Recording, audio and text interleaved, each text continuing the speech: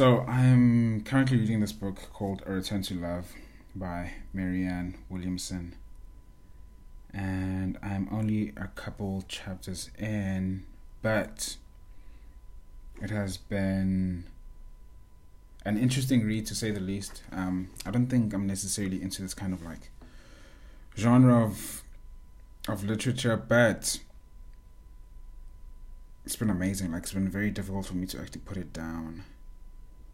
So the summary at the back says, in A Return to Love, Marianne Williamson shares her insights into how practical application of love every day can provide an answer to the problems that confront us, whether these are in our relationships, our careers, or our health.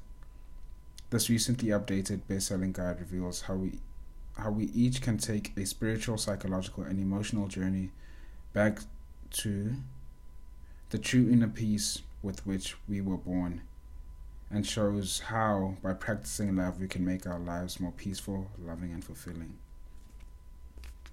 Hey man, that's a good selling point, and this was a gift. And I want to start off this recording. So actually, I have to say that I'm probably not gonna record these like actual episodes anymore. I'm gonna record them like journal entries, because that makes it much more easier for me to actually record without the expectation of like, planning everything, but it's just like capturing thought processes or moments in time, hopefully in which I can be as descriptive as possible, that you get where I'm going, and not necessarily just like talking about things that make sense, so providing context as well. But anyway, with that being said, that's what I'm gonna do from now on. There was a part of a chapter that actually caught my interest. It says, love in your mind produces love in your life. This is the meaning of heaven. Fear in your mind produces fear in your life. This is the meaning of hell. A shift in how we think about life produces a shift in how we experience it. And that made me think about sort of like the release exercises that my new therapist / performance coach has got me into. I've only had 4 sessions with her, but like each session is like impactful to the point that we're both like seeing intentional change being made, not only like my practices of how I respond to familiar situations, but also how I see myself within those situations. Like they don't hold a sense of permanence anymore, or at least I'm in the process of learning how to not create permanence in uncomfortable or traumatic or negative experiences. I think from another book that I've read, it's called The Body Keeps the Score.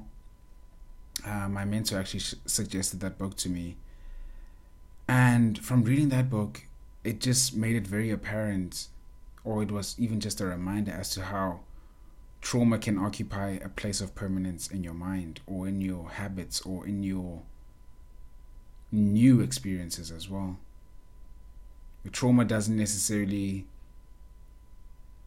come and go, in the sense that when you are triggered, or when you are reminded of a specific trauma, it feels like it's happening to you all over again within that period that you are triggered or reminded about it. It's not something that goes away or something that you forget about. I mean, we can disassociate or even like bury it like deep within our subconscious or something like that, but it never really actually goes away based on the habits that you build around that trauma. And when it comes to returning to love, I see it as like the fear-induced decisions that we make because of the bad experiences or negative experiences that we've had, and how we have to sort of like be given the resources or even the platform to even have those conversations where we're able to acknowledge those experiences without necessarily being made to feel like we're being judged, let alone even having the space where you can have a conversation with like your friend or somebody that you trust, where they know how to hold space for you without centering themselves in the middle of your experience. I think that's one thing I've actually come to realize, that people in conversations, or in general conversations that we have with our friends and family, people always give you a response based off of like their own experiences, and that creates like a comparison factor, which makes it transactional more than actually fruitful for the person that is sharing their experience. And that's very limiting if you think about it. If you know that somebody that you'll be interacting with or sharing your experience with will go from, this is what I think you should do, or this is how I would deal with it, or what may be best for you, it's just like it limits your ability to sort of like let go of that experience, because we're going to solutions and not necessarily just discussing the issue to release it. It's like a release exercise. And probably, I don't know why it took me so long, but probably the best thing that has also happened with my most recent therapist or coach, I also see her as a coach, by the way.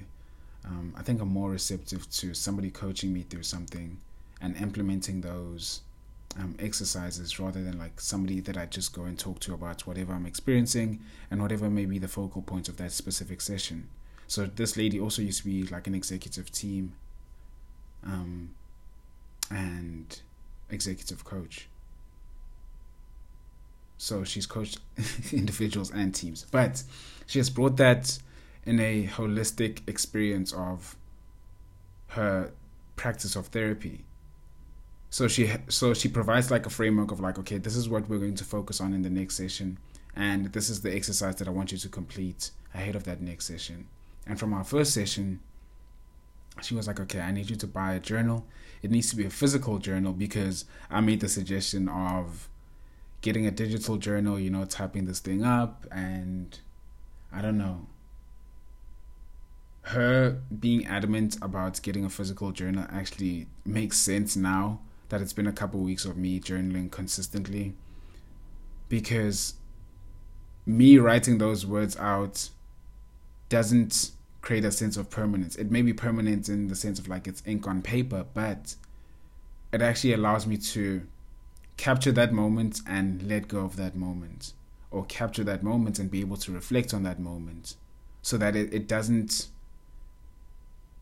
allow me to create like habits that are not conducive with the life I'm trying to live or the life I'm trying to create for myself.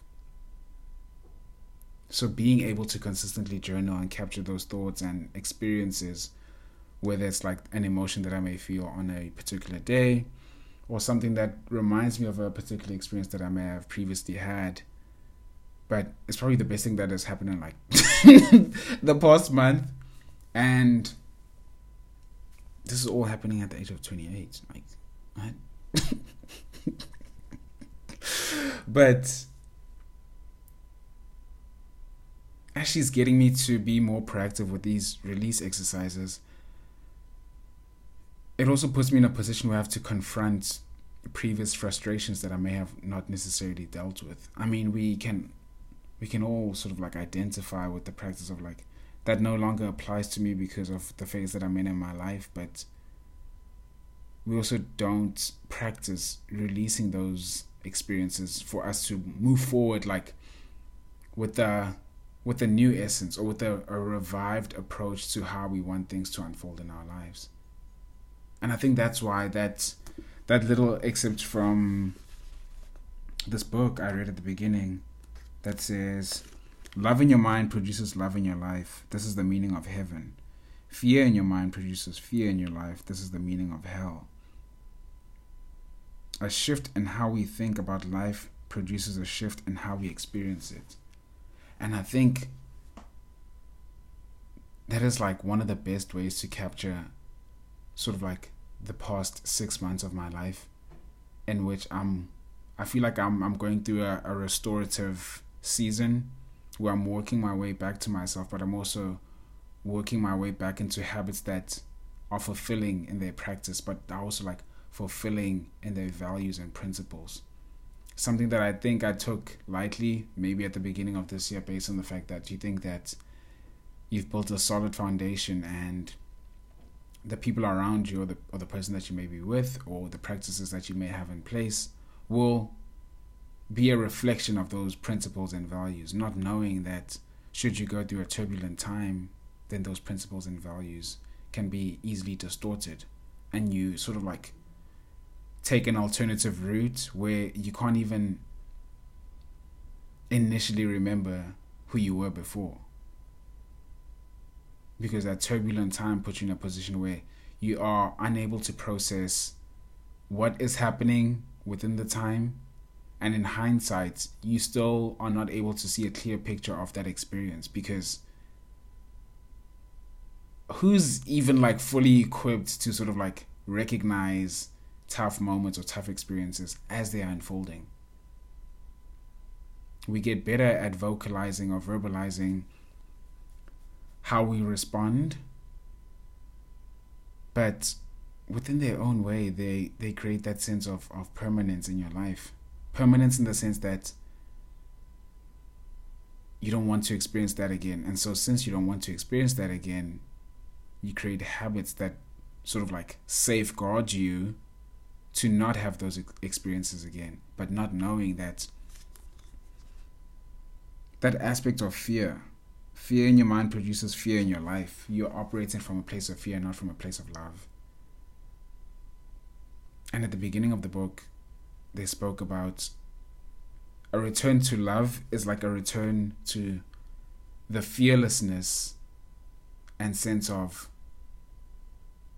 determination that stems from love.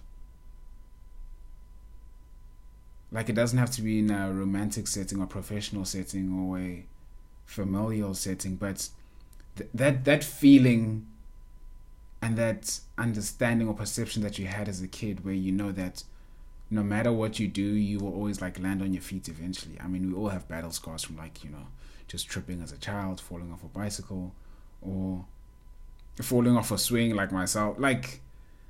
But there was never a sense of fear instilled in me up until the point of like getting older, having tough experiences, not being affirmed in a positive way. But also through journaling, I've sort of like rediscovered that avenue of like affirming my own emotions and realizing that I want to lead from a place of compassion when it comes to myself particularly, and that will result in like how I interact with people outwardly. Compassion being not being too hard on myself, but also being aware of affirming myself. I don't know too many, let's say, how can I even call it? Because, guys, too many people, I'm not even going to distinguish it to just men, but too many people that are not even their biggest critic. I know myself, as a matter of fact, that to a very large extent, I have like perfectionist approaches to how I want things to be compartmentalized in my life. And the minute that's disrupted, it's almost like I'm not unhinged, but I'm also just like, I don't know what to do. Like, I don't know what to do in the sense that it's that feeling of being lost and just hearing like ringing in your ears, and you're sort of like looking around to see if somebody can point you in the right direction, but nobody can actually point you in the right direction because it feels like such a individualized experience. And nobody can affirm you unless if you have practices that affirm how you feel and how you are experiencing that moment in time. And that shift, that release, that shift can easily change your experiences. I had a therapist before this lady, and there was never a point in time she suggested that I should get a journal. Not even once. And I'm not saying that she was poor in her practice at all, because she helped me through some of the most turbulent times. But like I said, I think I'm more receptive to somebody who's coaching me through life. And she's not a life coach. That's the crazy part. She's not even a life coach, but she's coaching me through restoring a sense of peace and love in my life. without having to be affirmed by other people, but sharing those experiences with her, and her sort of like letting me know that it's okay. Like they don't have a sense of permanence unless if you give them that sense of permanence. It's crazy. Damn. I can't believe I just said that. But the most recent chapter that I'm reading, it's called The Divine Mind. And the first reference that's made in this chapter is about Carl Jung and his position or notion of collective unconscious. And they talk about it as an innate mental structure encompassing the universal thought forms of all humanity. So basically saying the concept of a divine or Christ mind is the idea that at our core we are not just identical, but we're actually the same. It doesn't mean that someone else was better equipped to deal with our experiences, but it just means that we're all having like a shared experience, but even though we feel like it's an individual experience.